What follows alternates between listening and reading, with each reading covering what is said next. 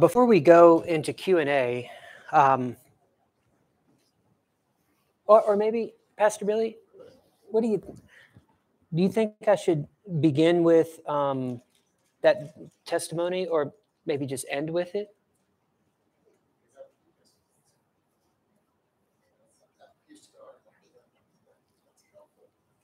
Yeah.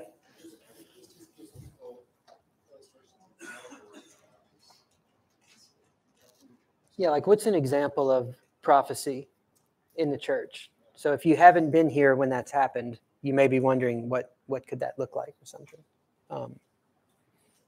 Or Eric, do you have any examples you want to share of when you've observed it happen? Okay. Yeah, because I can read mine from. There are lots of examples, but this one is written down. I wrote this down as a. So I'm not going to read the whole thing because it just would take too long. Because it's 5 pages. But I think I can just read sections of it so you can have a sense of. Okay. I'm going to give some background to this. So I'm in Pastor's College. It's April. Pastor's College ends in May. And we're at the time of this meeting that we had, it was uncertain if our church would be able to take us back on staff, take me back on staff, or take me back to come on staff for the first time. In fact, it was looking more and more like they would not be able to do that. I had never been in full-time ministry before coming to the Pastor's College, but I'd felt called to ministry at the age of 13. I did almost everything I knew to prepare myself for that calling. I worked and served and volunteered and got a job that would let me do these things, but my church was never in a position financially to take me on. In the meantime, I was experiencing a growing burden for my home city of New Orleans. Leaving Midland, Texas, and moving to Maryland for a year seemed like it might be a first step in finding a place somewhere in ministry.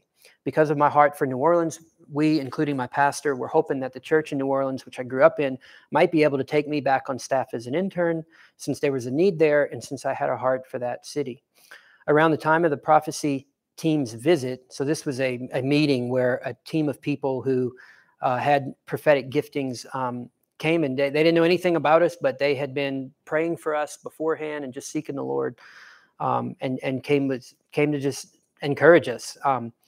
At that time, we had just found out that not only could my own church not take us back, which, by the way, the church here did end up taking us back, but we'll get to that.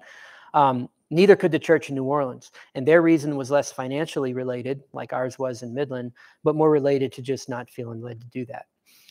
In addition to all this, we had been struggling with infertility and seeing a specialist for it for almost 4 years.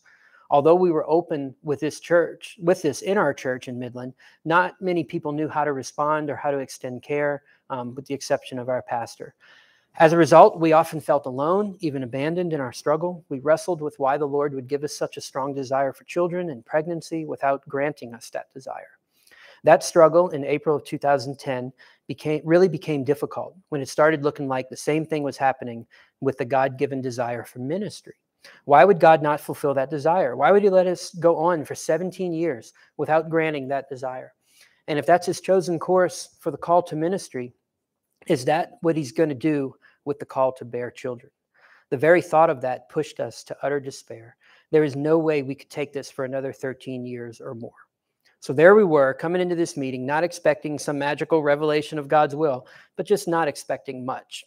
God had been silent for so long, almost felt cruel in some ways. We could relate to the psalmist feeling like God had abandoned him while he's busy prospering everyone else.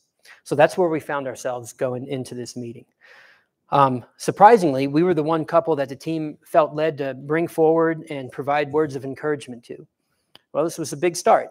The only way I could describe what followed was an overwhelming sense of God's love for me and his voice saying, "I have not forgotten you or abandoned you. I've seen everything up to this point as well as the future, and I'm using all of it as part of my plan for you." I knew about God's love, but in that time, I experienced a personal, intimate love of the Father for even me, such as I had never experienced before. I would say about 25% of what was shared was not accurate, and I can explain that if you want. It wasn't like outside the vertical dotted lines, just didn't pertain. But the rest was stunningly accurate. The overall message was that the Lord would use me for his kingdom and has a plan for us. The words were specifically related to issues of calling and ministry, as well as to pregnancy and bearing children. My wife was very much ministered to and felt loved and cared for by the Father as well. A few days later, at Together for the Gospel, I let my pastor, Pastor Billy, hear the recorded portion so he could see what took place. And I sat there in a very expensive restaurant with an earbud in my ear and an earbud in his ear, weeping as I recalled the overwhelming sense of God's specific love and care for me and my family. It was exactly what we needed in that season of our lives. Now, as I'm writing this, this was a testimony written shortly thereafter. So today, not today, but when I wrote it, I sit in my office at my church in Midland, Texas, and have just completed a 1-year internship. Somehow, in faith, the church was willing to take me on part-time as an intern. And although our church is small, the Lord's provided funds to keep me on part-time. It's a testimony that God is able to do the impossible. He has granted the gift to serve him vocationally, something I've waited a very long time for.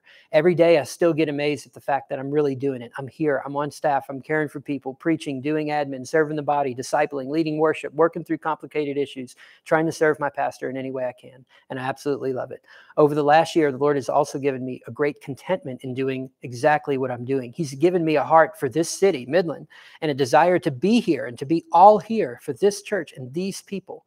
My desire for church planning is certainly still there, but for the first time, it's able to exist side by side with a contentment in the place and role that God has for me right now. I have no doubt this is exactly where the Lord wants me right now. As Dr. Ian Duguid taught one of our pastor's college classes, as Dr. Duguid so aptly taught us in his class, there is no B track with God. It no longer feels like being an intern in Midland, Texas is God's second best since he couldn't get me something somewhere else. Shame on me for thinking that way. All of this transformation began around the time of the prophetic ministry and in some ways reflects the content of some of those prophecies. So I've kind of broken down the things that were said. So I'm just going to hit some of these because it's long.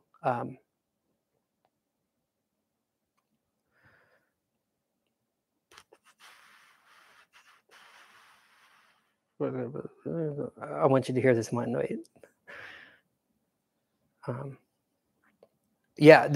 Now, we had never thought of embryo adoption until 2012 or something. So this is before that. We had been seeing a fertility specialist for about 4 years and to no success. Never had a positive pregnancy test. These people don't know anything about us. All they had was a list of names. They know nothing about us. And this lady, Ramona, was sharing. So here's some of the things she said to Daniette. Sister, you're a woman given to adoption. God has put the children in your heart very deeply. You've always cared for them, but there will be many little faces looking up at you, and they don't all look like you. But the Lord has brought you to mother over this brood. And if you know our story, you know the Lord has answered that. So in that sense, there was a future predictive sense of that. A lot of specific things. You and your husband are already like a father and mother over a house. We had been leading our youth ministry for about 10 years, constantly had kids in our house and babysitting kids and constantly, the guy was, just different things that the Lord put on this man's heart about me. You're a man that's passionate about study. You'd love a good book more than a good sporting event. Sure. Cover to cover, that's where you run. But yeah, I hate not finishing a book. Another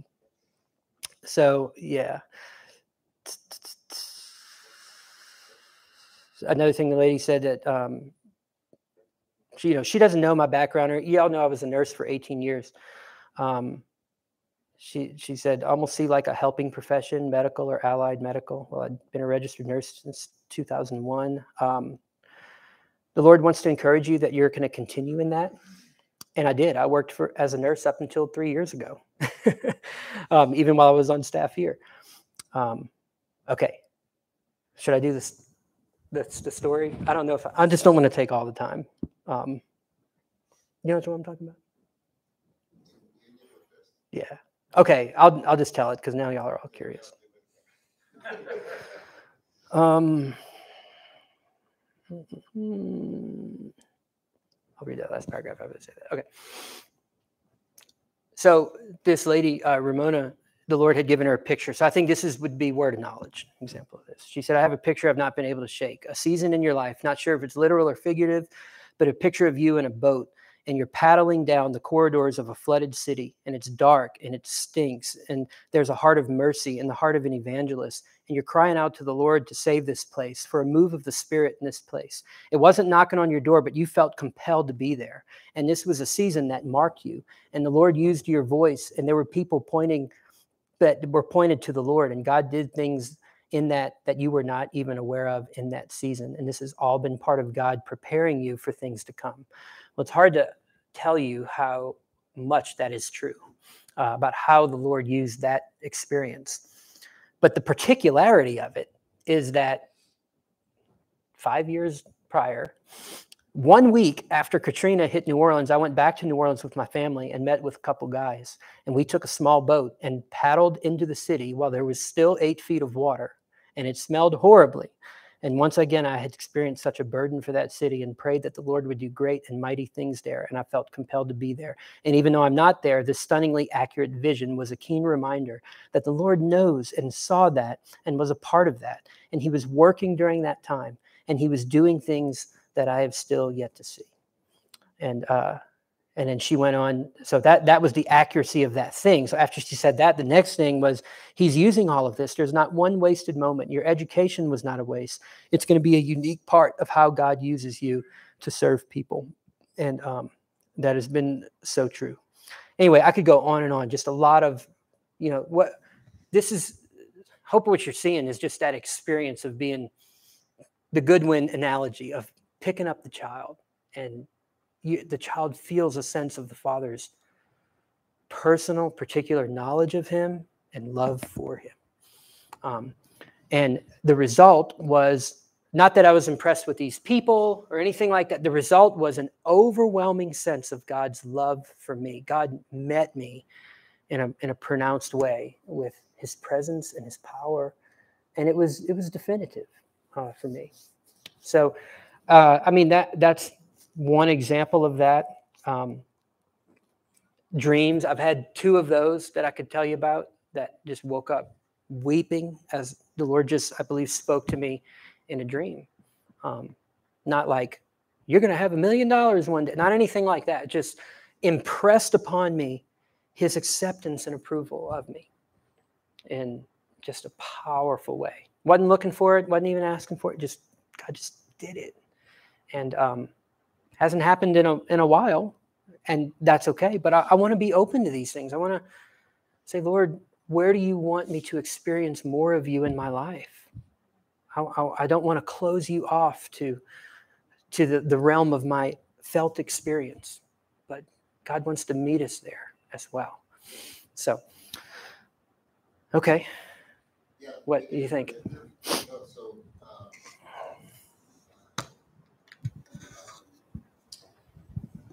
About this thing.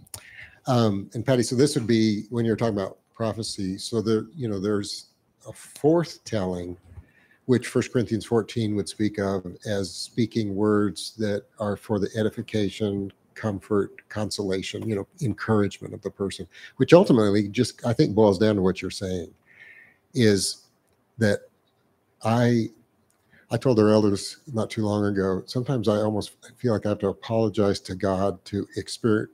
I should know he loves me. Why should I need another evidence of it? And I think that Lord loves to give reminders of his love in very unique and personal ways that really are supernatural. They're gospel. They're all gospel. It's all founded on the gospel, but they're so timely, right? So there was a situation that happened with Jan and I that was not, it was both forthtelling in the fact that God met us at that moment in his love, but is also predictive, is also foretelling, because we were in New Orleans and we'd been married, I don't know, been married 5 years. And for 3 years, we'd been trying to have kids and nothing was happening. And I was leading a Bible study of young adults, and the guy that was leading worship he stopped leading worship and he said, I just feel like I have a word from the Lord for our group today. And it was this. He said, I know you've been praying for Billy and Jan to have a baby, and I feel like this is the word from the Lord. The Lord wants us to stop praying for them to have a baby. And I'm going, why don't you keep singing? I don't like, this is not from the Lord. Stop praying for them to have a baby and to start thanking him for what he's already done. Well, all I was experiencing is, God, thank you that you care. That's all I got out of that. Thank you that you care. You love us. You see where we are. You're in control, right? And I need to be thanking you more than I'm just asking things from you. That's how I got out of it. I need to be more thankful. So a few weeks go by and I come home from work and Jan says, oh, there's a package in the living room for you. So I go and open it, and inside the package, there's a Cabbage Patch doll that looks something eerily like me, a baseball glove, a children's Bible, and a package of diapers. And you remember George Bailey and It's a Wonderful Life? Are you on the nest? What? She starts crying. I start crying. She says, I'm pregnant. And she said, no. She said, that's awesome, but you got to understand something. I tracked out my due date, and my due date is 9 months from the day that this man gave that word. 9 months from that day. And then she went to the doctor. The doctor confirmed that was the due date. Our son was born on his due date, 9 months from the day that word was given. So for 5 generations, we've called the firstborn boy William. And so people were saying, well, what are you going to call him? You're Billy. And it's be weird to call him Bill. It sounds like he's older than his dad or something. And so we called him Will because he was the will of God for our lives. So that was both a foretelling in terms of predictive, but it was foretelling. All I was mainly aware of was God loves me.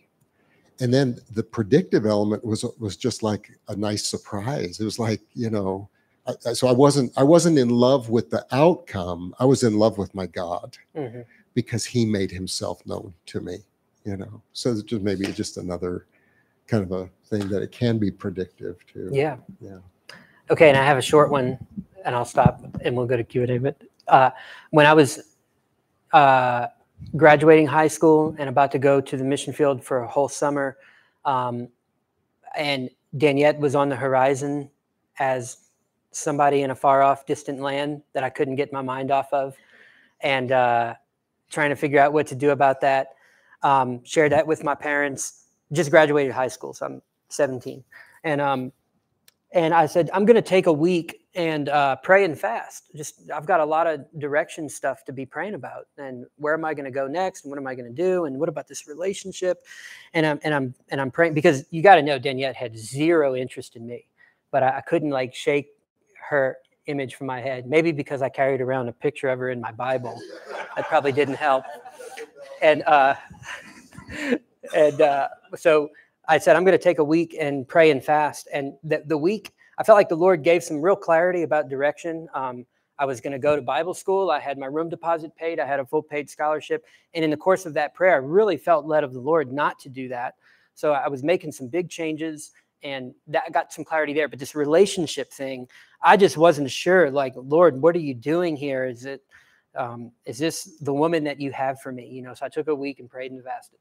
Well, I come to church on Sunday, didn't tell anybody but my parents. Come to church on Sunday, and this little old lady, Jean Davidson, comes up to me, and she's real quiet.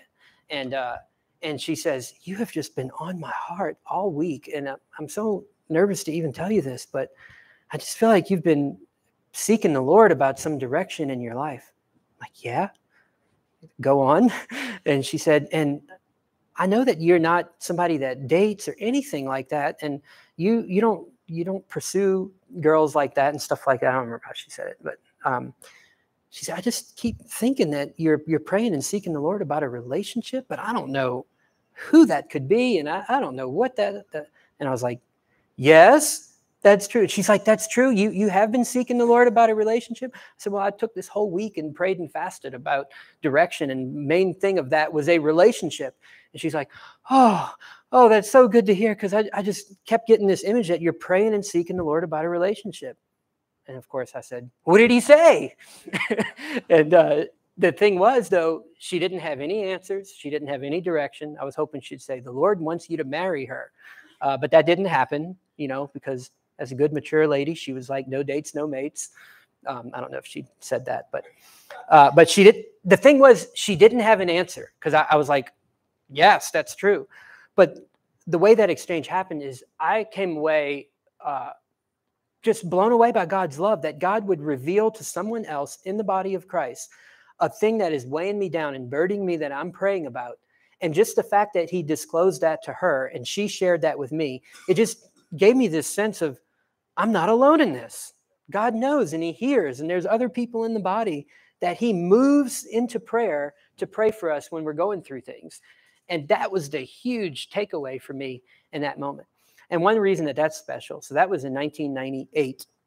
One reason that that's special is 2 weeks ago when I was in New Orleans for my parents' 50th anniversary, I went up to Ms. Jean and I told her, do you remember that time on the second floor at the top of the stairs when you came to me and you said this? And I told her the whole story, and she just goes, oh, and tears start coming down her face. And she said, thank you so much for telling me that. I'd forgotten about that. And I've just been wondering, Lord, can you use me still at this age of my life? Do you still speak to me? Are you still operating? And you sharing that with me gave me faith that the Lord can still use me. Thank you. So I'm like, oh, gee, and so I wasn't anticipating that. But even my reminding her of that reminded her that God knows and he's paying attention and he cares for her and he's using her. And her faith was built by that. It's just the beauty that prophetic ministry can be, that it's not hooky spooky and weird. Okay, so what questions do you have? I don't have a smooth transition to questions. So I'd like to hear your thoughts on this. So like cessationists will talk about certain gifts as being sign gifts, right? Attesting to the truth of the person and message of Jesus Christ. And they were for a time. And then obviously continuationists believe that those still exist. But in your opinion, do you think that there's truth in both, to where like, yes, all those gifts are still operative, but maybe you see them in different frequency and regularity in certain places where, the gospel is not as accessible in certain areas versus like America. So if you go to Nepal, you go to China, you go to Iran, maybe you're going to see the gifts being more regular, more frequent in their display than they might be in the middle of the Bible Belt. Not to say that God doesn't still use those, but there's a difference maybe in that they are continuing, but they are also still sign gifts and, operating in different frequency and regularity in places. Yeah, I think there's some merit to that. And but so I do think the first half, yes, they are sign gifts. And the second half, though, is why don't we need those sign gifts just as much as people in other places? And does the assumption that in the prosperous West we don't need the sign gifts, does that assume that somehow in our prosperity and in our intellect and training and education we don't need the message of God's power to be validated? It's like, no, we still need that, I think. Now, it doesn't address why is it the reality that it does seem to be more frequent in places where involving frontline gospel expansion, like the story I told in Nepal. That is true, just objectively true. That does seem to be true. But the fact that it's true, I don't think should lead us to conclude that it should be true.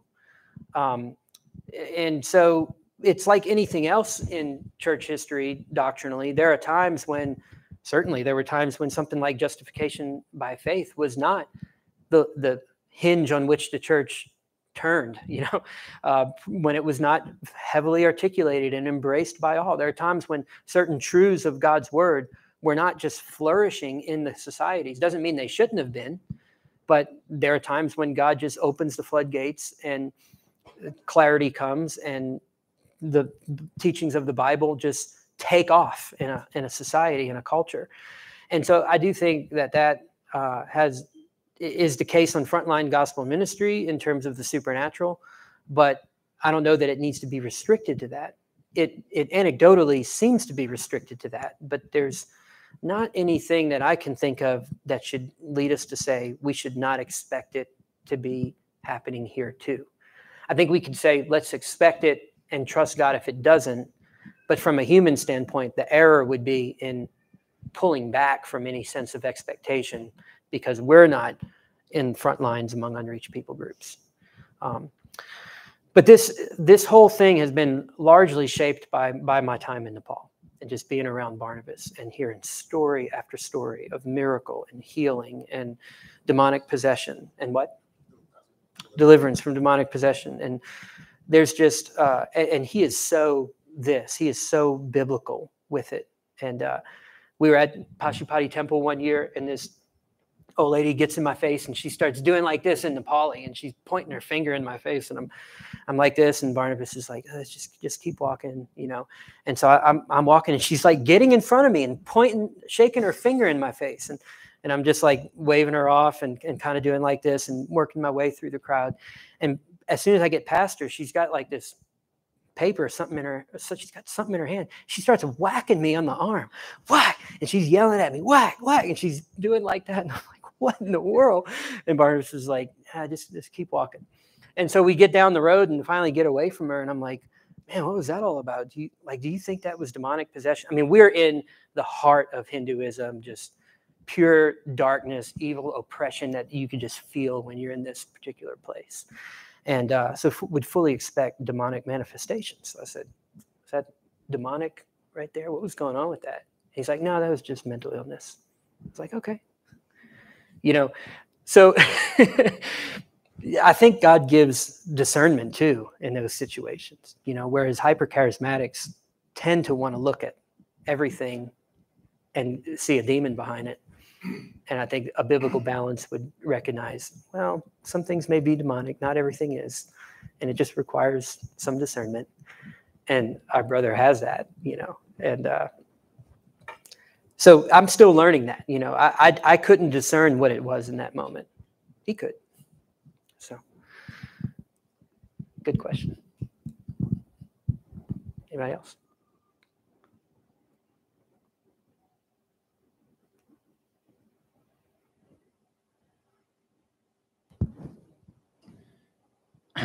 So how would a cessationist put those miracles, healing, prophecy? I mean, because we're both in the same camp, Christian, Sure, Bible believing, God's word is the authority. What does the cessationist do with those trustworthy sources that are telling us about prophecy like that, predictive? And yeah, I mean, if depends on who you're talking about. I mean, so I think a Shriner would allow for the possibility of that, but caution that we should not desire it, expect it, pursue it, but just be open to it and realize that it probably won't happen. Others would just approach it with a high degree of skepticism. It's contrived. It was coincidence. Maybe she got information through other sources and she found out about my past and she said it as if it was spontaneously revealed by the Lord, but there's no way, or it was just coincidence. Like she had this image of you paddling down a flooded city and you did paddle down a flooded city, and that's a coincidence. So they may explain some of that away that way. Certainly miracles, people have tried to explain away as mind over matter kind of stuff, that the height of ecstasy in the moment of being prayed for can cause certain pains to go away and, physical things to happen from the rush of adrenaline in the moment. And there's all kinds of like naturalistic ways they might try to explain some of that. But to be fair, I mean, cessationists many of them do allow for the possibility of these things. And so they're not wholesale sweeping them away. But I think it's a part of the argument is to say, what do you do with real life examples of all this stuff? It can't be the basis of our argument. The basis of our argument is Scripture. But scripture wedded with example and testimony, I think, is a powerful combination to say we've got to do something with that. And if any of you have come from cessationist camps and would add to that or clarify how I'm trying to fairly represent the cessationist position, but it's not a one size fits all either. So anything that you think you need to be added to my answer, go ahead.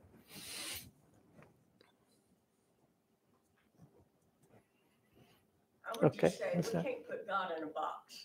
Yeah. We can't tell him what he can and can't do and when he can do it and when he can't. And have to be open to his leading. Right. We try to compartment. You can only do this. Only do this. Right. So using the analogy and what you're saying is the Bible does provide its own box in a sense. No, but you're making a good point, because I think what happens is we want to say, no, the lines are here, and we draw them more narrowly than the Bible does. Like we close this in and say, God can do all these things, but all these other things that are in the Bible, God's not going to do, which is, I think, what you're saying, right? Yeah, that we could kind of pick and choose what God can do, and we want to be careful. We want to embrace all that the Bible has for us. A lot of that comes from personal backgrounds Yeah. and situations that people have grown up through. Right. And Totally. It does. I mean, we're shaped by our experiences. If you read many of the cessationist writings or listen to their teachings and conferences, especially more recent ones, many times the position is argued from abuses of a thing. But like we said, the abuse of a thing is never a reason to reject a thing.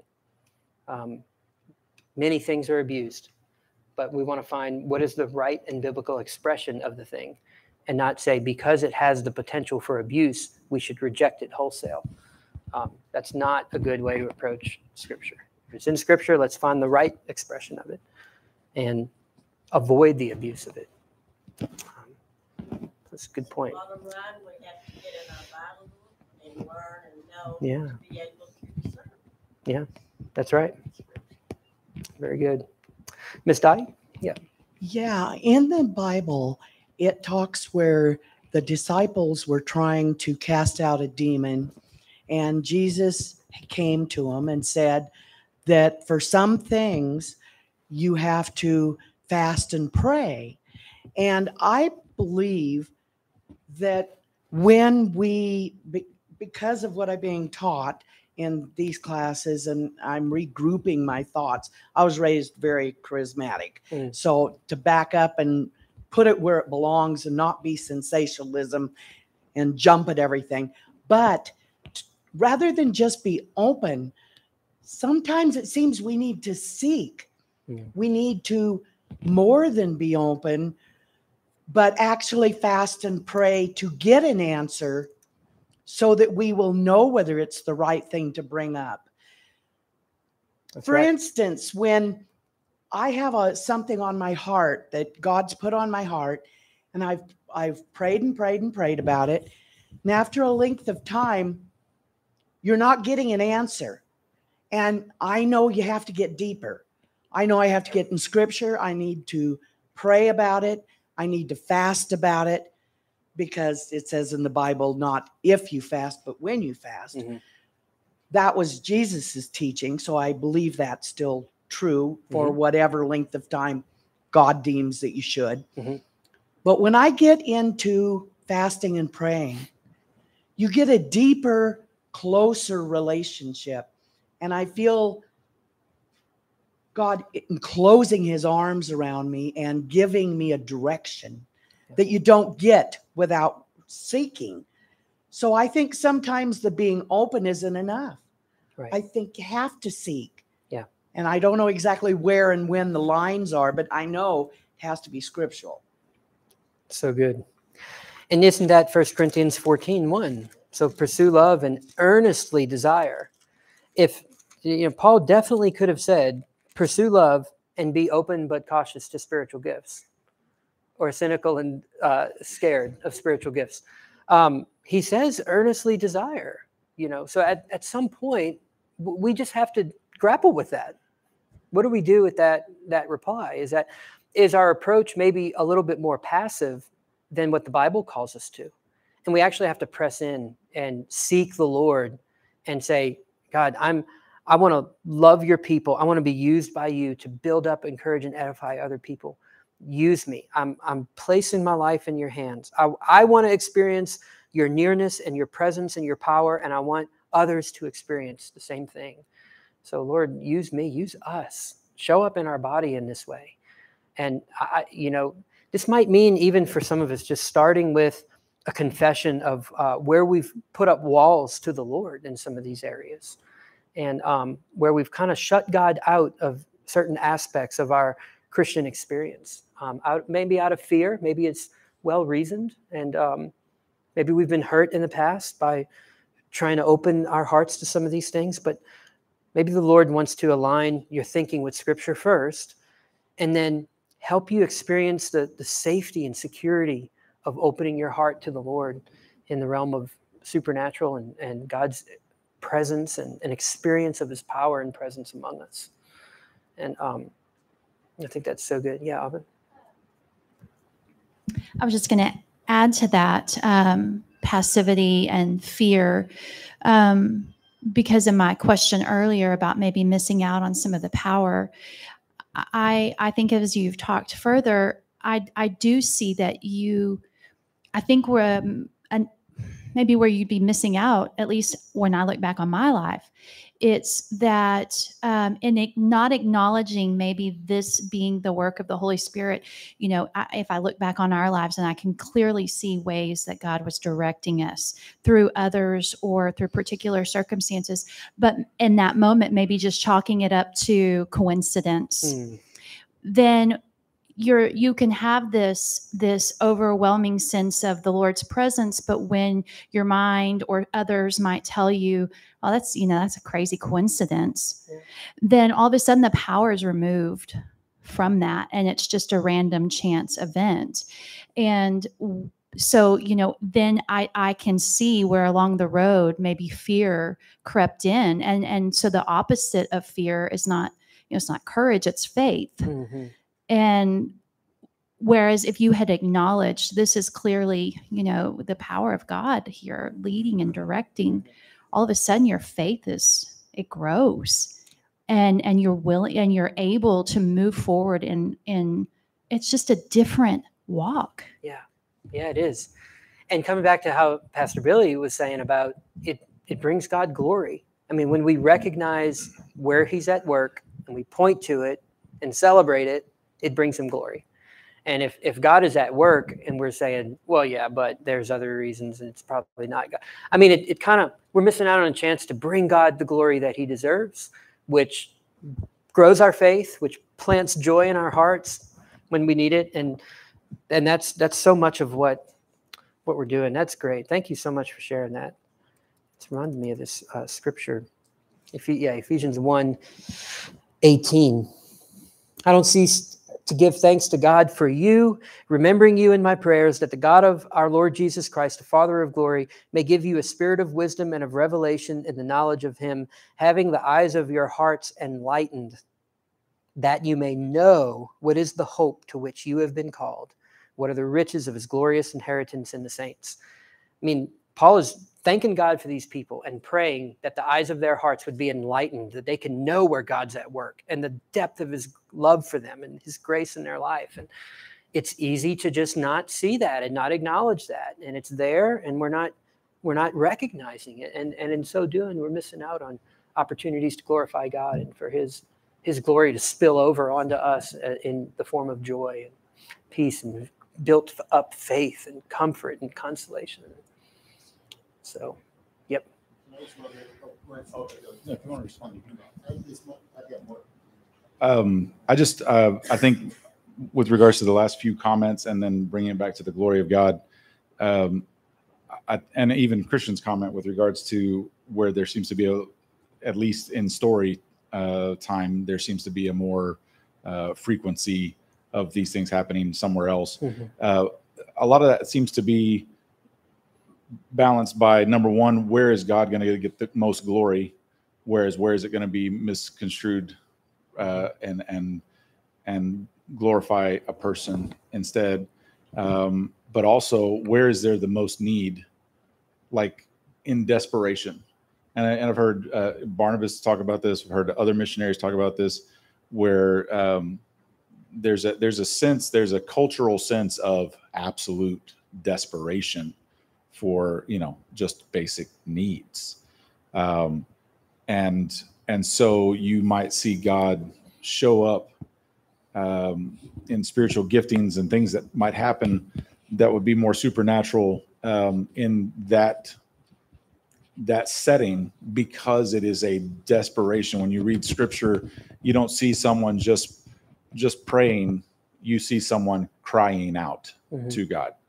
You don't see someone just suggesting, Lord, would you do this? You see someone crying out to God. And then the same thing that's not just necessarily true in a third world situation, but as you said, where when the need is actually the need, that like it is a desperation, and you didn't just stop at, well, I'm not hearing from God, I'm not getting a revelation here.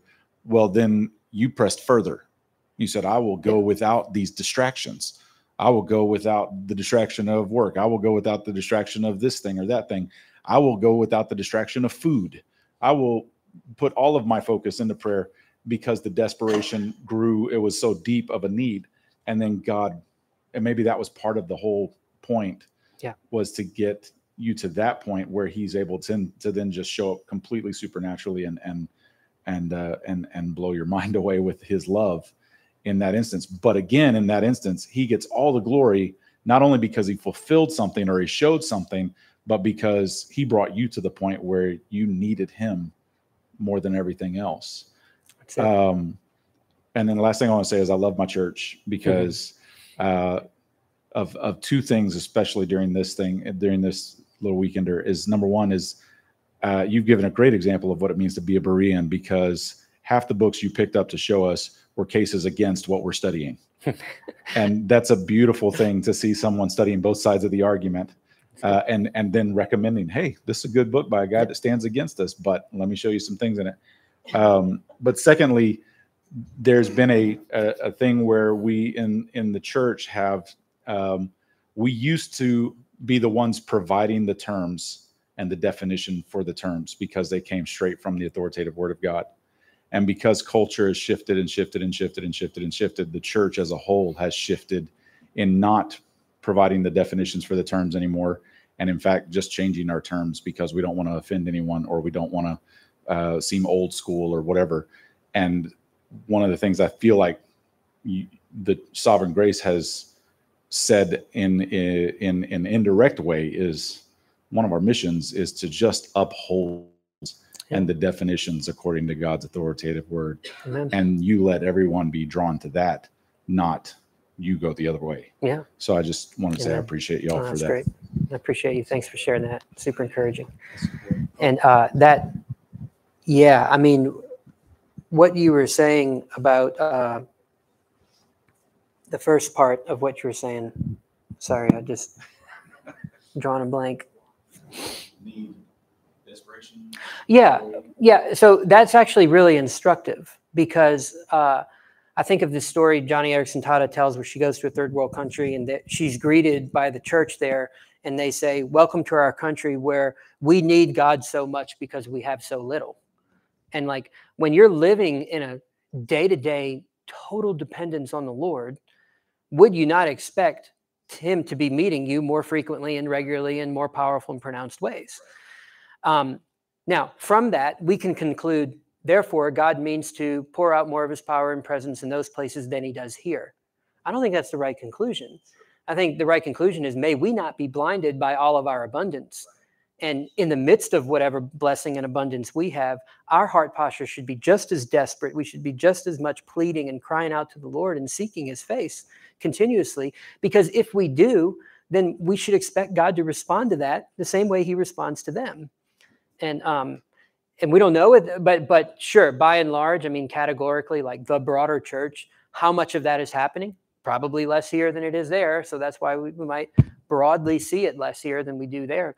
But the instructive is, I want to say, when I go to Nepal and I see these believers and their faith in God and their constant dependence on God, the depth of their gratitude for their salvation and rescue out of dead religion and all, when I see that, I'm going, I should have that. I don't have to grow up in their culture to have that. I have the same God, the same gospel, the same Jesus saved me, and I was under the same wrath they were under. Why don't I have that? And it compels me, you know. It's the same instruction that the Israelites got before they entered the promised land. When you get here and you're living in houses you didn't build, cisterns you didn't, don't forget, right? When you had to depend on me for daily manna. Amen. Yeah.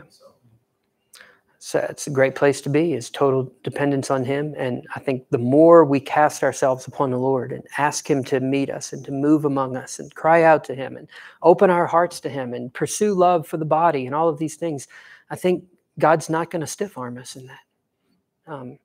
And so as long as we have as long as we are understanding the biblical categories and know where those rails are, and that's our guidance, that's the path that we're running in, I think it's safe to pursue these things, and the Lord will answer that. So, Pastor Billy, you said you wanted to close with something? Well, it's 12:12, so probably need to wrap it. Well, the first is that I think the Holy Spirit has put a phrase on my heart that might be an encouragement to somebody. I think one of the things we most frequently encounter is, somebody can look at this academically, but still kind of disqualify themselves from being used by the Lord in spiritual gifts. And so this is a phrase that I think maybe the Holy Spirit put on my heart to maybe encourage you. Is that kind of a thought typically would be reflective of, well, the Holy Spirit couldn't use me in spiritual gifts because really I have low self-esteem. I think the real problem is you have low spirit esteem. God loves you. He paid the highest price possible to make you his child. He's given you the greatest gift you could ever hope for in salvation. Of course, he wants to use you in spiritual gifts. So the issue is it's low spirit esteem. It's not understanding how the Lord loves you and how the Lord wants to love others through you. So I don't know if that helps anybody here in the room, maybe live stream, and maybe just I had some bad coffee this morning, if that didn't apply to anybody. But Dolly, I think, you really were used by the Lord to want to really bring us to a close by seeking. And so just some thoughts. I've just been scribbling down some different thoughts, so make sure we know what we're not seeking. Gifts are not an end in themselves. So we're not seeking gifts as an end in themselves, but they are a means of grace toward the goal of edification for others and the experience of God's love for the glory of God. So that's what we're seeking.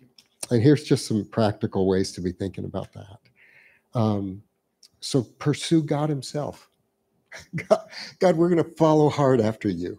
Early in the morning, I will rise up and I'm singing their song. It says that. Yeah, I'm writing worship music right now. Actually, I'm just remembering it. Soak in Scripture, but as you do, not just for yourself, would you soak in Scripture and then say, Lord, is there someone else that you would want to encourage through this?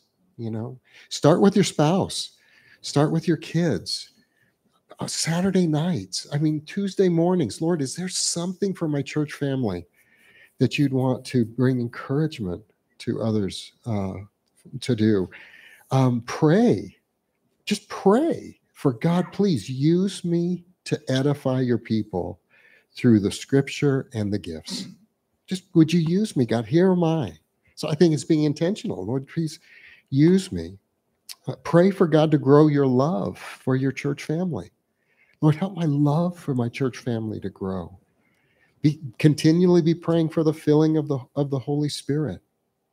And then here's just a little practical thing. Discipleship groups are an amazing, wonderful place to exercise spiritual gifts. Just a smaller environment. It's much more personal. You're getting to know those people, and it's just a good context for that. But what about on a Sunday morning? So we talked about if you feel like maybe there's a word that would encourage our church publicly, come up to any one of the elders, Alan or Hugh or to me, and we'll talk about it. We're your safety net, okay? Don't be afraid. Don't be shy. Let's do this together. This is a corporate thing. This is a local. This is a body ministry. And in that, remember, like the last time Daniette shared a word, she actually brought that to us earlier in the week. Yeah. So it doesn't have to be that moment on Sunday morning. Right, It could be sooner, and just Yeah. begin to bounce it off of leadership. Let's talk about it, because we'd love for God to speak to us through anyone in our body. Yeah. So that's another possibility For too. sure. And then the last thing, this is probably the least utilized part of Sunday morning, is I think the first 10 minutes after dismissal are probably the most spiritually wasted 10 minutes of the morning. I don't know that we should even think of it as a dismissal as much as a direction. I wish there was a way to say it. But Lord, as I'm with the gathered body, Lord, please send me to who I can encourage today. Lord, just use me to encourage people. Please, I want it. I'm here for edification, both on the receiving end and on the giving end. So even those last 10 minutes, God, is there someone I can care for today? Is there somebody I can express love to? And don't be surprised that God would join that, with a word of encouragement from Scripture, or a timely word. It might be a word of wisdom, insight, who knows what. But we're just at least putting ourselves in a position of availability, to the Lord. So. Yep. Sunday mornings also nights of worship and prayer. We try to do 3 or 4 of those a year. We're talking about having one coming up as well. I think of one a couple of times ago when Rachel had a word that evening for us, and so that's another context, just another gathering where we want to be listening to see how the Lord might want to speak to and encourage somebody. So I'll close this in prayer. I do have this last thing. If in case one thing we didn't deal with is the argument of when the perfect comes from 1 Corinthians 13, the partial will pass away. So not many people used to use that to argue for cessationism, but even the best cessationists no longer use that argument. So even my paper here is a bit dated with contemporary issues on the subject. But if you've wondered, how does that play? What about when it says, when the perfect comes, the partial passes away? Does that mean that prophecies, when it says, and prophecies will cease? I mean, 1 Corinthians 13 says that prophecies will cease. So what do we think about that? You can pick up that paper, and that goes through that argument. So if it's confusing, prophecies will cease. Did you know that? They will. They will. The Bible says they will. When the perfect comes, which is the final day when we see him face to face, and we no longer need any of the gifts, because we'll be with him for all eternity. Let's pray. Yeah. Yes. I mean, this week, everything that's around us is the work of the Lord using Aaron. And of course, using Aaron, not just he's excited to do these things for you. Yeah. The gift of administration at work and serving. Of administration, but with this vision of advancing the cause of God. Mm-hmm. See, that's just amazing. So, and he hurt his back. So would you pray for healing for his back? But thank you so much for doing this and setting all this up, whether it's the media, the snacks, the coffee, just everything. We're so grateful. Yep. Amen. And it would be a huge help, because the room has to get set up for Sunday. We need to get a lot of these chairs away, set up the tables for kids, children.